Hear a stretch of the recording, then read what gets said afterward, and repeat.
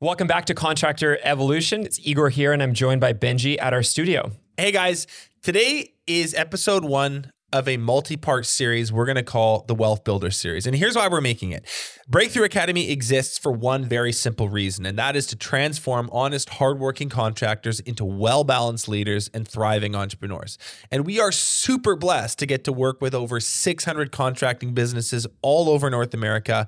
And having been at this for 8 years, we're actually starting to get to a point where many of our members are asking us a pretty interesting question. And it sounds something like this. Hey, my business has become a well-oiled machine and it's now making enough money that my family's needs are met. What should I do with the rest? So to answer this question, over the next couple of months, we're going to be bringing on a number of world-class experts in exciting topics like real estate investments, equities, portfolio management, lending, and the broader world of economics.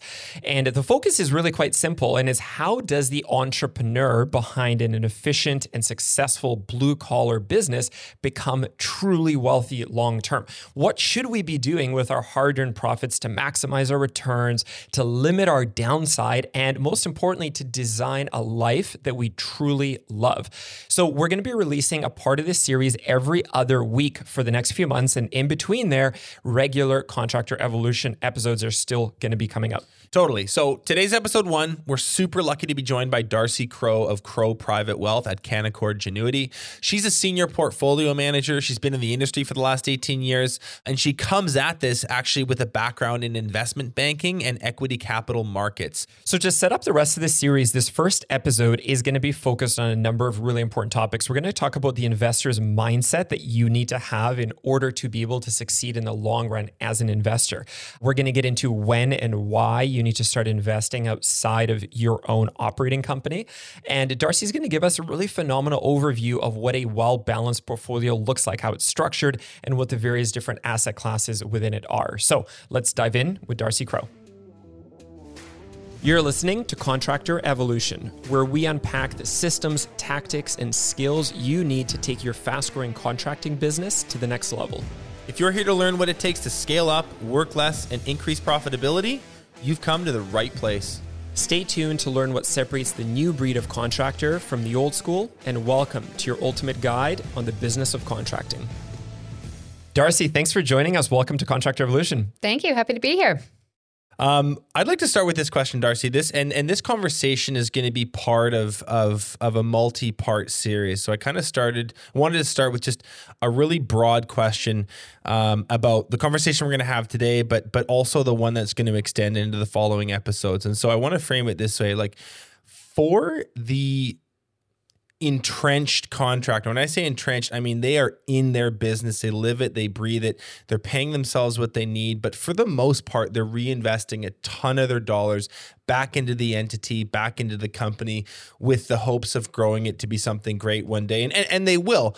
And so we're not knocking the pursuit of growth, but I do actually want you to just comment on or make the case for why someone really needs to start thinking about putting those hard-earned dollars to work for themselves somewhere outside of their own business. Mm-hmm. So we can be excellent at building our business and build a fantastic business. But what's really important to be aware of is there is a lot of things that are outside of our control. And those are things, you look geopolitical events that are happening, market events, the economy. A recent example that, of course, is very fresh in people's mind is the pandemic. And unfortunately, these events that are outside of our control can have a very meaningful impact on our business. And we need to be aware of that to properly plan for our future and the financial security for yourself and your family. So that really lends itself to saying, okay, if some things are outside of our control, I don't want to have 100% of my wealth tied to one company or one asset that could be very materially impacted by a market event. So that's the case where we talk about start diversifying and owning different companies in different sectors and industries and businesses on the side of your business to complement that, so that should there be something outside of your control that impacts your business, it is not as detrimental to your overall wealth. Do you think that you brought up something interesting there? Do you think entrepreneurs overestimate how much control they have over their destiny and maybe underestimate the impacts of some of these events and how they can affect their actual business? Like, is there a comment you can make on the psychology they have towards, that's not going to happen to me. I'm at the helm of this ship. I've got it all under control. Do you think there's maybe some ego there that gets people into trouble sometimes? Yeah, I'm not sure if it's ego. I mean, you can, if you're a successful entrepreneur, rightfully you feel like you've built a fantastic business. It's growing, it's doing exceptionally well, and that it will be successful in the future. I think it's taking time to step back from just looking at your business and the results of your business and the success of your business, and just realizing that there is a whole world around you that you cannot control. Right. And unfortunately, those events can be very meaningful to your business, which is not just the operation of your business. So I think that that's just a reality of our world, the global world that we operate in.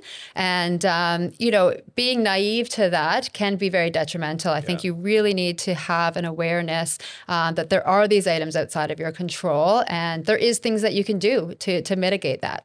Yeah, a pattern that I've really noticed with entrepreneurs, and I can speak for this from personal experience, like I've felt this right from literally when I finished university and never had a real job in my life. Like, I've always been an entrepreneur because I've felt the desire, that like deep desire to be able to control my own destiny. And I think that most entrepreneurs end up as a business owner because at some level, like, you have that need to control the future. And to what we're talking about here, I think that sometimes you have an overly boosted view of how much control you really have. There's like massive life-changing events that are happening all over the world, maybe as we speak, that we are kind of unaware of, that could have a huge effect on the economics of our business 5 years from now. Totally. And having the intellect to realize that, and therefore just make some of these moves that we're about to talk about in this episode and the following ones, I think is quite important. So let me ask you this, Darcie. You work with a lot of successful clients, a number of whom are kind of in their, call it like later stages in their career and their life. People who have done this diligently, like run a successful, strong business, made the right financial moves, the smart moves, had some of this broader understanding and humility to understand like they're not in control over everything. So they've invested effectively, diversified effectively in their holdings, had good advisors. What does their life situation look like when they are 45, 50, 55 years old? So they get to a point in their life where really their money, the wealth that they've created over their career is now working for them. So whether they're choosing to continue to, work or not in their business or elsewhere, their money is now working for them and producing the return and the passive income stream that supports their lifestyle. So that's where they get to. It gives them the freedom. It gives them the financial security. They have that security that them and their family are secure in the future. They're not going to be impacted by, an event happening. So they really get to this place of freedom and control over their finances, and their wealth that they created over time is continuing to work for them, and that provides for their lifestyle. Yeah, very interesting. Very interesting. So let me ask you this, because this is something that I think is on people's minds often. I know a lot of people there's an inherent human fear around like a lack of resources. I think it's like deeply bred in humans and in all animals for that matter. But something that people, I think about is, what are the big mistakes that I really need to look out for that could severely compromise my future, my family's future, and my success in creating wealth? What have you seen to be the top sort of wealth killing practices that people do where they shouldn't? What would you really advise people to be highly aware of? Yeah, so there's two things that come to mind. One is, the saying that I think we've all heard is, don't have all of your eggs in one basket. That really can be a very, very detrimental, wealth impairment. Again, that's talking about if all of your wealth is tied to one specific asset class, industry, company, and something happens to impair that might be something that you can't recover from. So that, diversification, not, having all of your eggs in one basket can be a very big mistake that people make. And secondly, I would say is allowing, we have so much emotion tied to our money. So I would say another big mistake that we see happen is making very irrational, emotional decisions that can have very lasting impacts on our net wealth over time. And, you see this happen, whether it's, panic and, selling and not recovering from that. So I would really say having all your eggs in one basket or making very, very emotionally driven mistakes are the two. In the investment world that you live in, what maybe just color that in a little bit. What are the most common like emotional mistakes that people make? You mentioned like sort of panic selling. Are there others? Yeah. So from an emotional standpoint, panic selling would be the biggest one. We all know we're supposed to buy low and sell high. That's the idea. That's the idea. Unfortunately, what happens from human psychology is the exact opposite of that. And markets, if it happen to be in a downturn and there's a global event and markets tank, we panic and sell into that fear. That's just how emotionally we are driven as humans, and it hasn't changed and it won't change. So that is just how we emotionally are driven. And on the flip side of that is also that fear of missing out. So we know we're supposed to buy low, but we see these trends sometimes happening, and we see a rapid rise in the increase of a value, and we want to get in on that. Again, you're buying extremely high, and that can be very, very risky as well. Yeah. I want to highlight one really important thing on this mistakes front. Especially driven business owners have a natural propensity to chase gains. And in investing, that is, of course, something that is important. But this concept around preventing catastrophic mistakes, especially when it's rooted in your psychology or certain basic decisions that you did or didn't make around diversification, are very important. Some really basic math to highlight. If you make decisions and sell when you shouldn't, are not diversified enough, have all your eggs in one basket, and take, for example, a 50% loss, you now need to make 100% gain to get back to where you are. And I think that that's something that's a little bit overlooked in a world that chases the upside, is the importance of mitigating the downside. Totally. So just to reiterate again, if you take a 50% loss on anything, it could be your real estate, it could be the value of your business, it could be the value of your portfolio, you now need 100% gain to come back up. So just as important it is to chase upside, preventing massive downside is arguably even more important. I want to ask if you have any practical advice or things you found useful for clients of yours or just people you talk to in this space about adding some distance between their emotions and their money. Like, is there anything that helps people just buffer, create a bit of an insulation barrier between them and these rash decisions that they make? How do you get people to just like calm down and stay cool when they really need to? So one of the best things you can do is have a plan in place. And that's where we work with clients on these financial plans. And that's part of, a lot of your work that you should be doing on your overall net wealth. Is so if you have a plan in place and this is where I'm trying to get to, I have a diversified portfolio, I've have an income stream, I've set aside the cash that I need for immediate terms. You are not in a position that you have to react to a market event on the downside and say, I need to sell to afford this, that if you've planned appropriately, you revert back to that plan and say, yes, I'm still on course. Of course, there could be a short-term pullback here, but I don't feel like I need to have an emotional response to that. So I think that planning aspect can be, very, very helpful when you go through those emotional periods to stay on track. One of the investment vehicles or asset classes that contractors, our listeners, seem to really gravitate towards in particular is real estate. And we're gonna have some other experts come on in this series and get a whole series of different perspectives on this. When we think about the idea of eggs, all your eggs in one basket, where does real estate fit into that? Is that a different basket? Is it just same basket but different spot for the egg? Like what's your commentary around real estate as a way of building wealth specifically for contractors? And the reason I ask is because almost all of them do it. When we look at our membership, it's sort of it's like peas and carrots.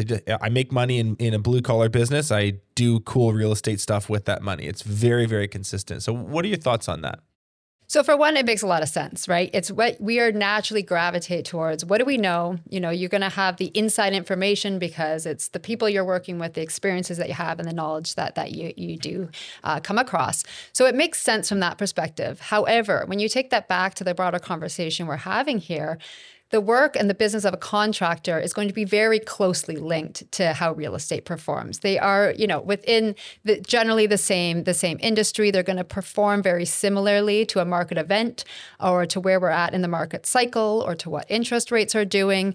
So really, while it might be slightly diversified in terms of it's not having wealth directly in your business, it's going to be very highly correlated to your business, meaning it will respond very similarly to how your business will respond.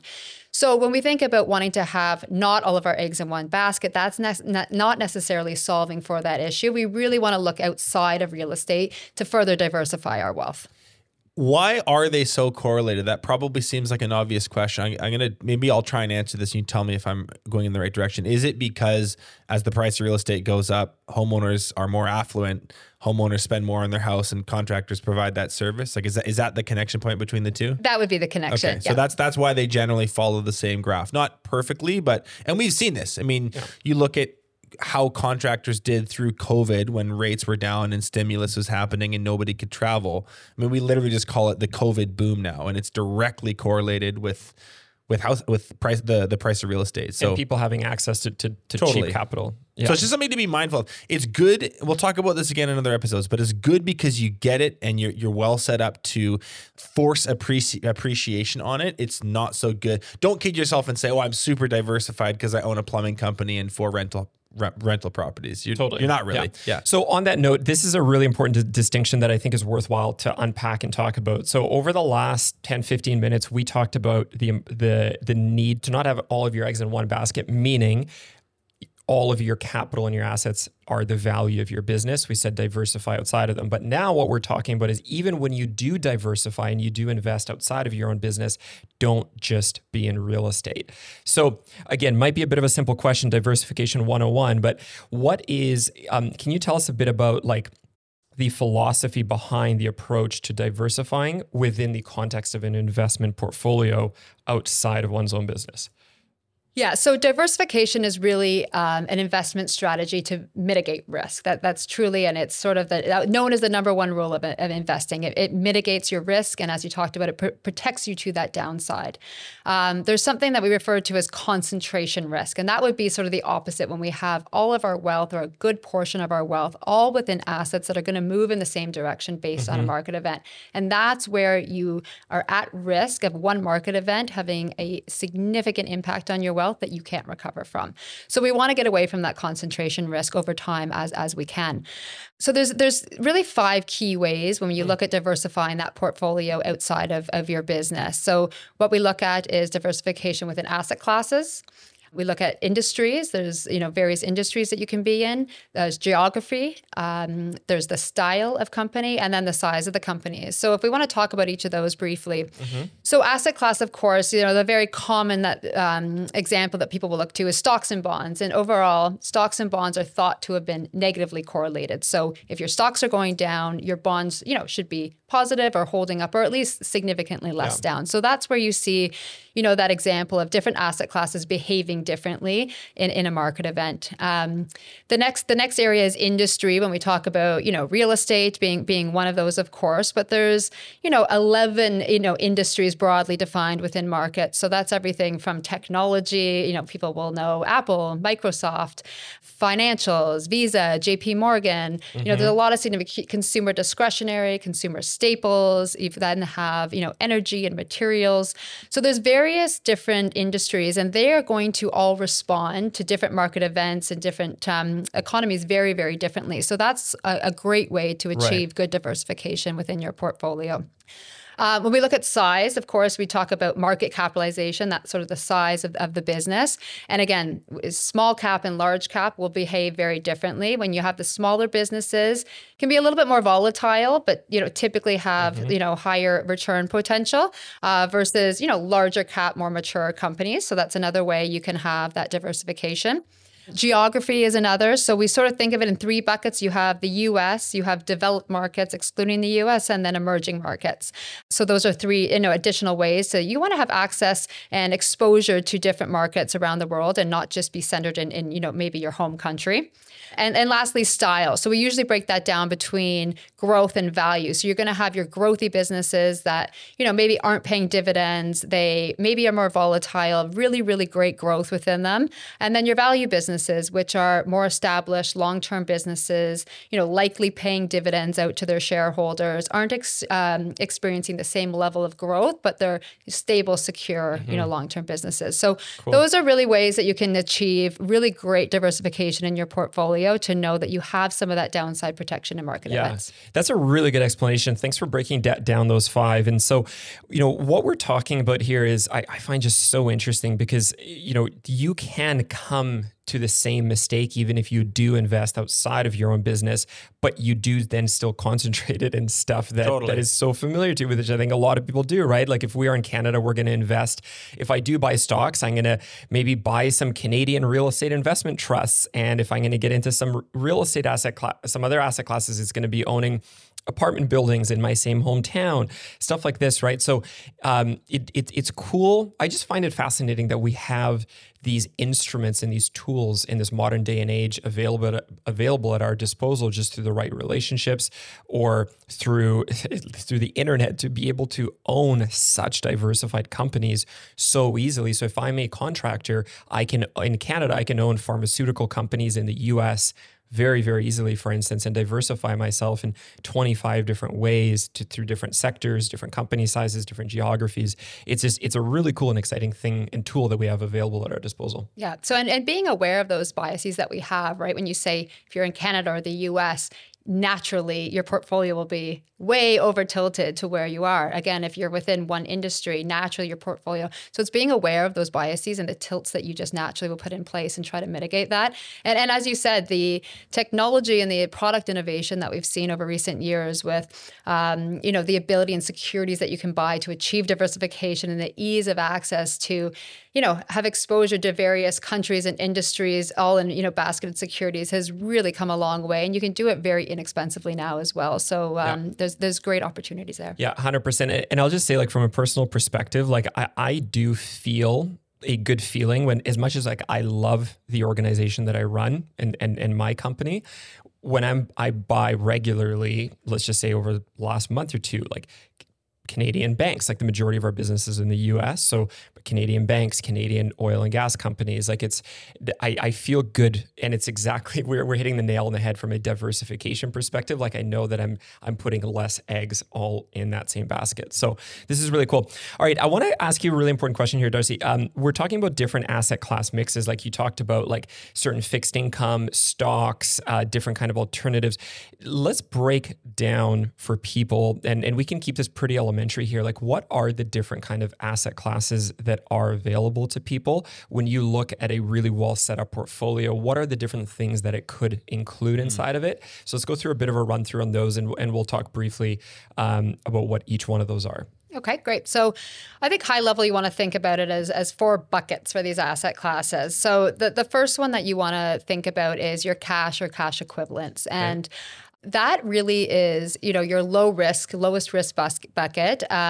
It's generally a lower return because, of course, often these cash allocations or cash equivalents are going to be guaranteed, whether that be, guaranteed by, backed by government or a bank that you're holding your deposits with. So that's really your lowest risk cash. And you want to make sure, we typically say, having at least 1 year of expenses within that cash bucket. You don't want to be in a situation where you don't have access to the liquidity that you need and forced to sell something at an inopportune time. So that cash is an important allocation there. You want to make sure that you have some emergency reserve there that you have access to at all times. And again, interest rates will move. So what you're earning on that cash will change in different market environments. So that will also impact perhaps how much you want to have in cash and equivalents. But those are some of you think of deposits that you have at the bank. You think of treasuries, high interest securities, high interest savings accounts. In Canada, you have GICs, guaranteed investment certificates, in the US CDs. So those are some of the different options of cash and cash equivalents to make sure that you have low risk, ease of access, liquidity to you. So this is stuff that's fully liquid, like you could grab access to at any time. At any time or in the short term, yes. Yeah. Okay, so that's one. That's the one first bucket. The second would be your fixed income securities. So that's, traditionally what we think about is bonds. So you are lending your money out to somebody and they're going to pay you interest for having access to that capital. So again, you can have diversification within that fixed income bucket, but overall you're looking at, this would be, a higher return than cash because perhaps you're lending to a corporation or a government and perhaps a longer term. So you're earning perhaps more interest than just sitting in cash. However, they're typically thought to be less volatile than some other investments. So, again, diversification by industry, by corporation. You have credit risk there as well. So if I'm loaning you money, you're going to pay me interest. What a government's going to pay me in interest is likely going to be less than, a startup company, the amount of interest that they would have to pay me. So there's credit risk to think about there, but that's sort of another bucket, that fixed income securities. Interesting. Okay, cool. Okay. From there? So then we have stocks or equities. Those would, if you buy a stock or an equity, you're essentially owning shares in a business. You own a part of that business. So if the value of that business goes up or down, you are along for that ride. Your ownership of that company, the value of your ownership can go up and down, and you're also entitled to a portion if they pay dividends or distributions. Your portion of those dividends and distributions. So again, the time horizon on this, we always want to make sure if you're investing in equities, typically these trade publicly on exchanges, so they are liquid. You can buy and sell them, at any day the market's open. However, you never want to get put in that situation where you're forced to sell. So we typically say you want to have a 1-year time horizon when you're investing in equities. And again, all those ways we talked about how you can properly diversify those equities again is important to come into play there. Mm-hmm. And then the last bucket that I would talk about is alternatives. And that's a very broad bucket. But really when we talk about alternatives, it's any asset that falls outside of those 3 traditional asset classes we just talked about of cash, fixed income, and stocks. So that's going to be, you can have private assets. It would be maybe private real estate, private debt, private equity. Your business would be considered an alternative asset from that perspective. They behave differently than your traditional, publicly listed stocks and fixed income securities. It would also include things like hedge funds. It would include things like commodities, energy, gold, collectibles, art. So any of those asset classes that really have a different return stream than your more traditional publicly listed asset classes. Right. Yeah. Yeah, gotcha. And so a simplified way to maybe look at this whole like stocks, bonds mix is with bonds, you basically kind of own debt. With equities, you own a part of that company. You own a part of the equity in the business. Part of the equity in the business. Yeah, exactly. Yeah. So that's good. Benji, does it make sense? Is there anything you want to clarify in that group? You make the distinction broadly between like value stocks and growth stocks. And I thought we went by it quite quickly. Do you want to just maybe flush that out a little bit? We're going to go deeper on it in later episodes, but how are those two things looked at differently? So a growth stock is traditionally an earlier stage business. They're experiencing very high levels of growth within their business. They're investing all of their cash flow and profits back into the company, and therefore likely not paying out dividends. So it's riskier but higher investors. Ceiling. I would say riskier, more volatile, but therefore greater return potential, long term. Then you have your value businesses, which are much longer, more established businesses, typically larger businesses.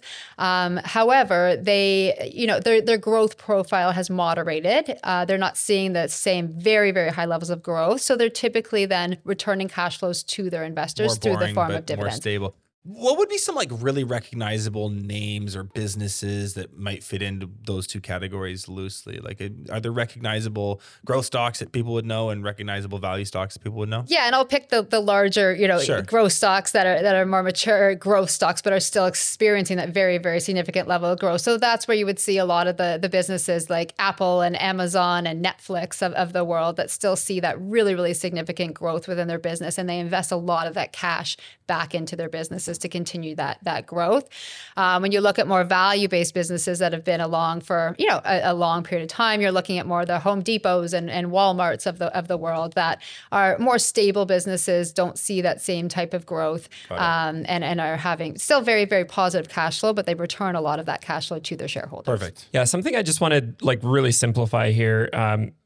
all listeners basically understand what it's like to run a business. And at the end of the year, when you have profit, you could do literally just one of two things with it. You could either keep it in the company and use it to grow, like you're investing into marketing, you're buying, more commercial space, you're buying machines, you're hiring more employees, and you're basically just use that capital to grow, or you could push it out to you, the shareholder. You kind of like have two options. And that's really what we're talking about here.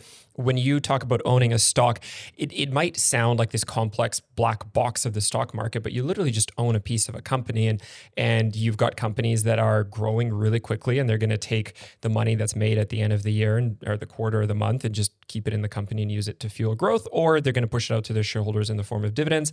And then you as a shareholder would get that dividend. That's kind of, am I correct in saying that's kind of what's going on? That's exactly right. And you as a shareholder, if they're experiencing 20, 30, 40% growth, you want them to hold on to that money and reinvest it because you're seeing those fantastic returns. Whereas in a more moderate growth business, you're very happy to see maybe that 5% dividend paid out to you every year because that's, great cash flow for you to have. And they may not be, they might be growing at 5%, but you'd like to see that cash flow. So that's the difference. Yeah, no different than if you're growing your business really quickly, rather than you taking a whole bunch of money out of it, that money could actually do pretty productive stuff by you keeping it in your business and you hiring that office manager and you hiring that general manager. Like, you're going to get a return by doing that. So that's that makes a lot of sense. So tell me this, Darcie. Let's talk about what these portfolios look like, or what they should look like when done properly. Now, absolutely, everybody's case is different. Their lifestyle, their family structure, how old they are. Like, we're not talking in concrete terms. We're going to talk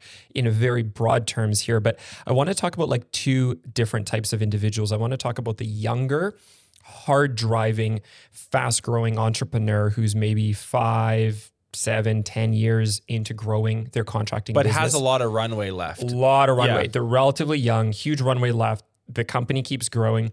What should their portfolio structure, very broadly speaking, look like, as opposed to somebody who's been running their business for 25 years, is quite stable in their kind of life structure and style, and maybe looking at a retirement, not tomorrow, but 5 years out, 7 years out.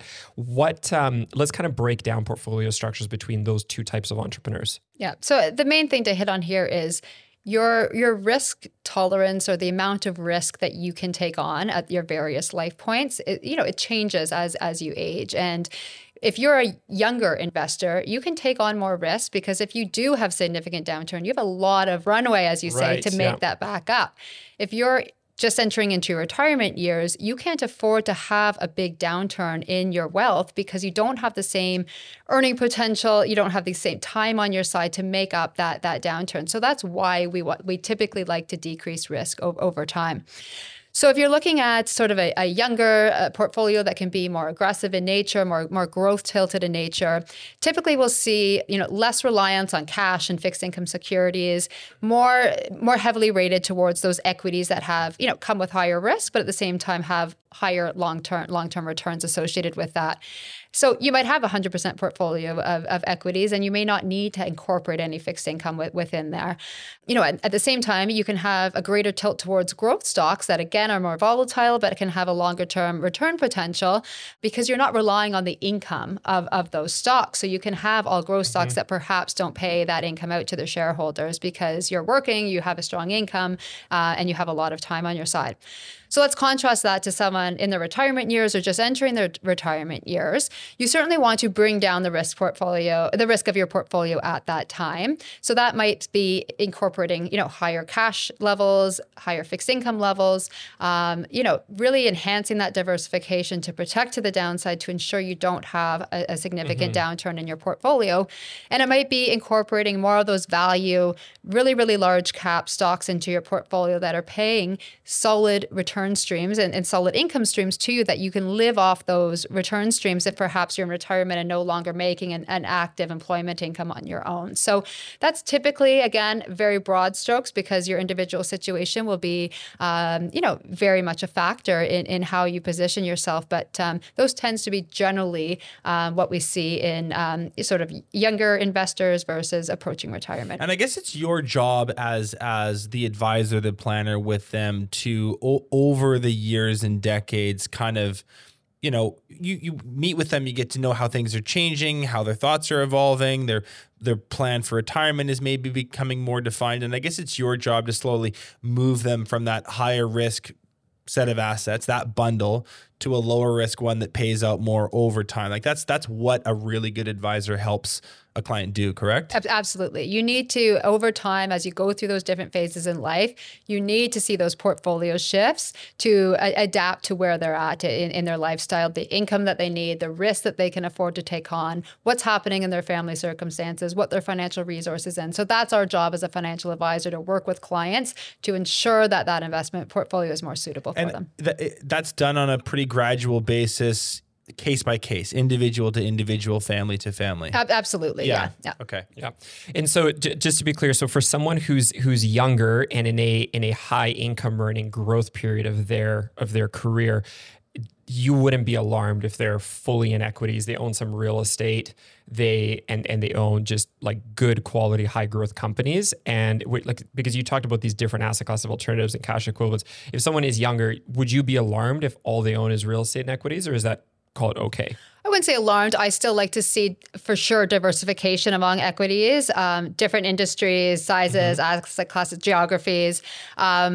Typically, you want to see some cash to make sure that there is good liquidity within the portfolio there. That particularly if a lot of your net wealth is in a private business, that's not going to be maybe a source of liquidity for you. So you want to make sure that you have the cash on hand. But outside of that, particularly we just went through a very, very low interest rate period, right? So people were not very happy earning 1% on, fixed income securities. Yeah. So in those situations, absolutely. Again, another thing is your personality, though. If you are going to be in 100% equities and there's a big market downturn and your natural reaction is going to be to sell, then that's not the right thing for you. But overall, as long as you're very, very well diversified, if you're in a high growth, you're young, you have time to make up, then having, 100% equity portfolio would not be completely, out of the norm. Yeah. And let me ask you just one very specific question, because this is the case for a lot of homeowners across North America. Like if have had substantial lift in the equity, like the value of my home, and I have a relatively low mortgage now,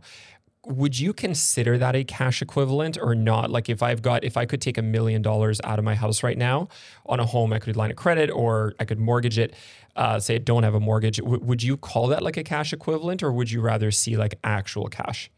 I wouldn't call that a cash equivalent, because your home is very illiquid asset. And while you can access, if you don't have a mortgage or very low and you're confident that the bank would give you that, you still, we have no control over where interest rates are going. That's, in the government's hand, the hands of the economy. So you don't want to be relying on that until it's actually cash in your hand, because there's things that come up and you want to know that liquidity is available if you need it. Cool. Awesome. Very interesting. So what I'm reading for this is kind of, and Benji, I think you put this wall between like that younger, when we kind of planned out this conversation, like the younger growing business owner and that older entrepreneur is kind of more stable. The way I'm seeing this is you've got kind of a growth runway where you get a lot more aggressive, you take on more risk, you take on more volatility, but you grow for a decade, 2 decades, 3 decades, and then you've built that mountain.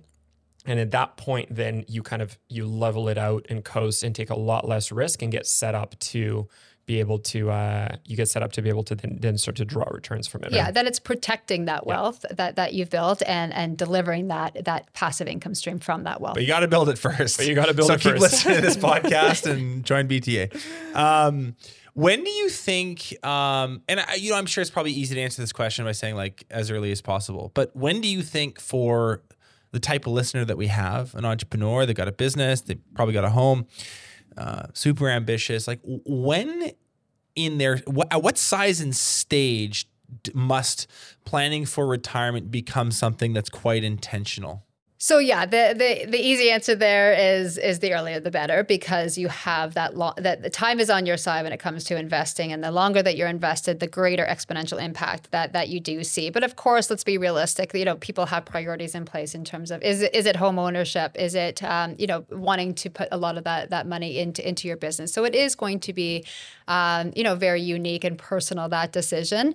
Having said that, you want to take advantage of the various, the various tax efficient strategies that are available to us. So if there's ways that you can take advantage of tax protected accounts, those are great ways to start building wealth early. If you're disciplined about taking a portion of your income and investing in that, it doesn't need to be a lot, but the earlier that you can start, that you have that ability to take some money from the business to be investing is the best time to really be doing it. I mean, I'm not a pro in this, but intuitively I think about as soon as you start to have some medium-sized chunks there at the end of the year where it's like, hey, my mortgage is paid for, my car is paid for, we went on a trip, like my life here is looked after, but there's still 30 grand here, 50K or $500,000 here, depending on the size of your business.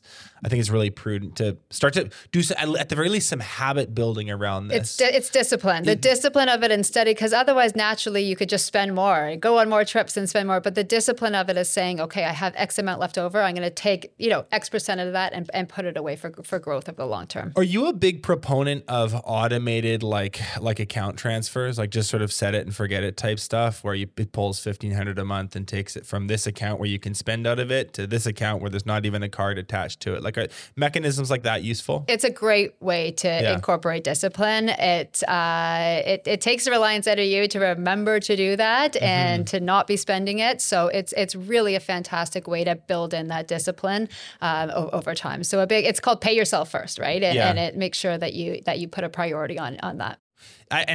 One of the things that people have been really successful long-term talk about is this idea of lifestyle creep. And it's worth pointing out, it is so incredibly easy for your tastes to just grow with your income and leave very little left. You just go from a Honda Civic to a Toyota to a Lexus to a Porsche. You go from a thing like you need nicer dinners, you need nicer clothes, and I think that you obviously want to reward yourself, you work hard, but there is absolute value in being really cognizant of how that just naturally seems to float up. Yeah. And that's why I love these auto transfers. If you can just get it away from you so you actually can't even touch it, it requires no discipline. It's not that hard because it's not there for you to spend in the first place. Yeah, exactly. Yeah, we've got Brian Scudamore in studio later this week. I don't know what revenue 1-800 Got Junk does, but it does a lot. He rolled up. We rolled up in our 2 Ford F-150s to the cafe. It's not lifestyle creep. So here is another question I have. When you there is a very popular movement these days, and I think that these platforms do an unbelievable job marketing themselves. Questrade is one of them. What are the others? There's all sorts. Wealth Simple. There's all sorts of apps. And there's a bit of an idea around sort of DIY investing. Can you make the case for it, against it? What are the inherent risks of sort of following something you saw on Reddit or a clip you saw on CNN and going and making sort of unilateral investment decisions based on all that stuff? Yeah. So to start with, yes, the technology and access has come a long way, that it is easy. It's simply logging onto a website and you set up an account. It's inexpensive. A lot of these platforms trade for free or close to free. So access and costs are certainly great advantages, but there are, risks that come along with that to be aware of. So first of all is, the access that we have to information right now is just flowing everywhere and we're inundated every day. So this trend investing that we've seen really emerge over recent years. What is that? Do you want to just define it for us? So again, when you're talking about, social media and Reddit and these online platforms that are sort of identifying themes that are out there and that are expected in the future, and sort of a lot of individual investors get behind these trades, and, it causes a run up in certain areas of the market. So the caution there is, by the time you're getting this information and it's gone through social media, it is very widely available. And oftentimes you've often seen a very, very significant large run up in the price of those securities. And the risk when you purchase a security after it's seen a 20 or 50 or 100 or 200% run up is there is a long way down from there. So it becomes market timing. Yes, could you catch the last bit of that trend and do very, very well?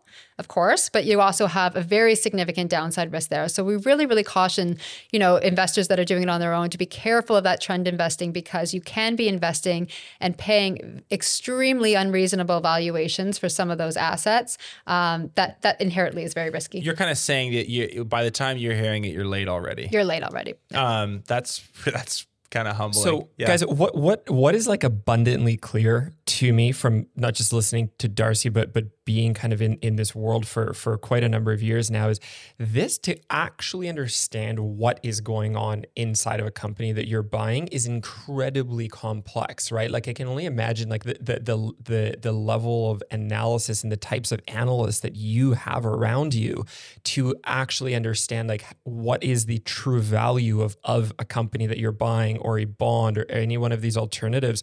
It is, I would say, completely unreasonable for you as a very busy business owner running a contracting company with a myriad of complexities, and you're dealing with your sales team and your production teams and customers and your office teams and all this kind of stuff, that you would be a true analyst and understand what is going on and be able to dig even 3 inches under the surface, as compared to just getting the stream of like media headlines coming in. So I think that some level of humility is important here to understand. Like it seems it's simpler easy than it is. Yeah. Well, there's a famous quote by Warren Buffett. What does he say? Like it's investing simple, but not easy. Exactly. Yeah. And so to be able to log into one of these platforms, like to go on Questrade and put, AAPL or whatever the ticker is and buy Apple is like we could do that right now in 15 seconds while we're recording if we wanted to. But it doesn't mean that I actually know what is going on at Apple and where that company is headed. So do not be fooled by how quick and easy this seems. It's actually extremely complex, not to even mention the like life planning and long-term guidance element to it. So I think that there's quite a downside of this media stream and how quick it has become to transact, because it's made it all the more deceiving. You're actually doing something very complex. You just happen to be doing it in 15 seconds. It doesn't mean that you know what you're doing. And I think it's worth mentioning the way that social media works right now is they don't make cool YouTube videos or Instagram posts about the losers. They just quietly, like, that's not what's making the headlines. So it's actually a slightly tilted view on reality when you see meme stocks do this and crypto do this and I'm not necessarily knocking those. Like, I wouldn't say never do that. I'm just making a comment on how reality is shaped by this modern thoughtosphere that we live in. You really are zoomed in on the upside and you have very little concept of the downside.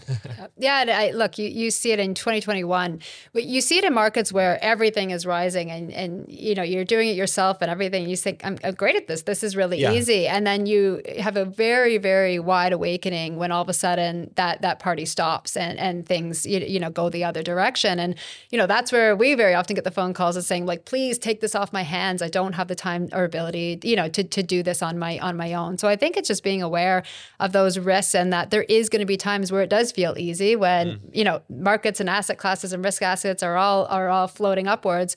But the market cycles are here to stay. There will be ups and downs of the markets. And so you have to be aware of that and the risks that come with it and make that decision of what's the best way for you to manage that. Yeah, 100%. And if you're an avid listener of Contract Revolution, I think one thing that you must be pretty clear on by now is that we are really big fans of surrounding yourself with experts and understanding like what your genius zone is. Benji really, for example, understands our content marketing strategies at Breakthrough Academy and drives Contract Revolution. It doesn't mean, Benji, that you change the spark plugs on your car or you're doing your own root canal. Right. So why would you be your own investment analyst, right? It's the same kind of thing. Like, we have a lot of really amazing experts, whether it's in digital marketing, on tax advisory, whatever, on the show. And that's, I think, what we're saying is like, understand what your genius zone is, do it really, really well, and have other people do all of the other stuff that they're good at and can free up your time so that you could drive your genius zone. This whole conversation, I think, is just another one of those. Yeah. Mm-hmm. So, Darcie, just in closing, we've had a really great conversation about this. Let me just ask you kind of like one fun question to close. Like if you had a closing piece of advice or for guidance or guidance, think, if you ran a specific investment knowledge and financial planning course for successful entrepreneurs, before you kind of let them out for the remainder now of their investment journey, what would be kind of on that last day of class? What would you say to them? What parting piece of wisdom would you leave them with? So this is not, overly exciting, but it really comes down to the fundamentals of investing, and that is just of compounding returns. And when you look at, so compounding returns mean if you invest $1,000 today, not only is that $1,000 going to return you in the future, but then the return on that return is invested and returning for you. So what that means is, time is your power there. The earlier that you can start, the better. But if you invest today and let that money grow for you over time, the power of compounding returns, it just means that it can multiply your wealth exponentially over time. So it's not exciting. It's discipline, and it's allowing time to work in your favor and do all the things that we talked about today in terms of diversification and limiting that downside for you. But that power of compounding returns to grow your wealth exponentially over time is really powerful. So it's important, start early and be disciplined. Amazing. That is a really, really powerful piece of advice. It's a really crucial concept to understand. Like it's not sexy. It's like you just kind of map it out in a spreadsheet, so to speak. It's pure math, but it is powerful. It's if I invest $100,000 today and have a 10% return next year, I'm not investing 100,000. I'm investing 110, and put that into a spreadsheet and calculate it out over 30 years, and you'll see what I mean. It is a very powerful concept. So thanks for mentioning that. That is really cool. So just in closing, Darcie, if people want to chat more about life planning, financial planning, different types of investment instruments, tell us where they can find you. So I work at Canaccord Genuity Wealth Management. My firm within that is Crowe Private Wealth, and I'm just at croweprivatewealth.com. Again, my name's Darcie Crowe, and I lead the group there. And again, it's investment management. It's that bigger picture, financial planning, tax efficiency, making sure that you and your family are secure for the long term. Amazing. Good stuff. And we will link your website and your contact information in the show notes right here. So if you're watching on video, click right below the video. And if you're cruising in the truck and you're listening on the podcast, just click right below in the podcast notes and we'll link that in there. So Darcie, thank you so much for joining us on Contract Revolution. It's been an awesome chat. Thanks for having me. It was fantastic. Thanks for coming. Thanks a lot for listening to this episode of Contractor Evolution. If you've already subscribed to our channel, consider sharing this episode with another contractor who you think needs to hear it.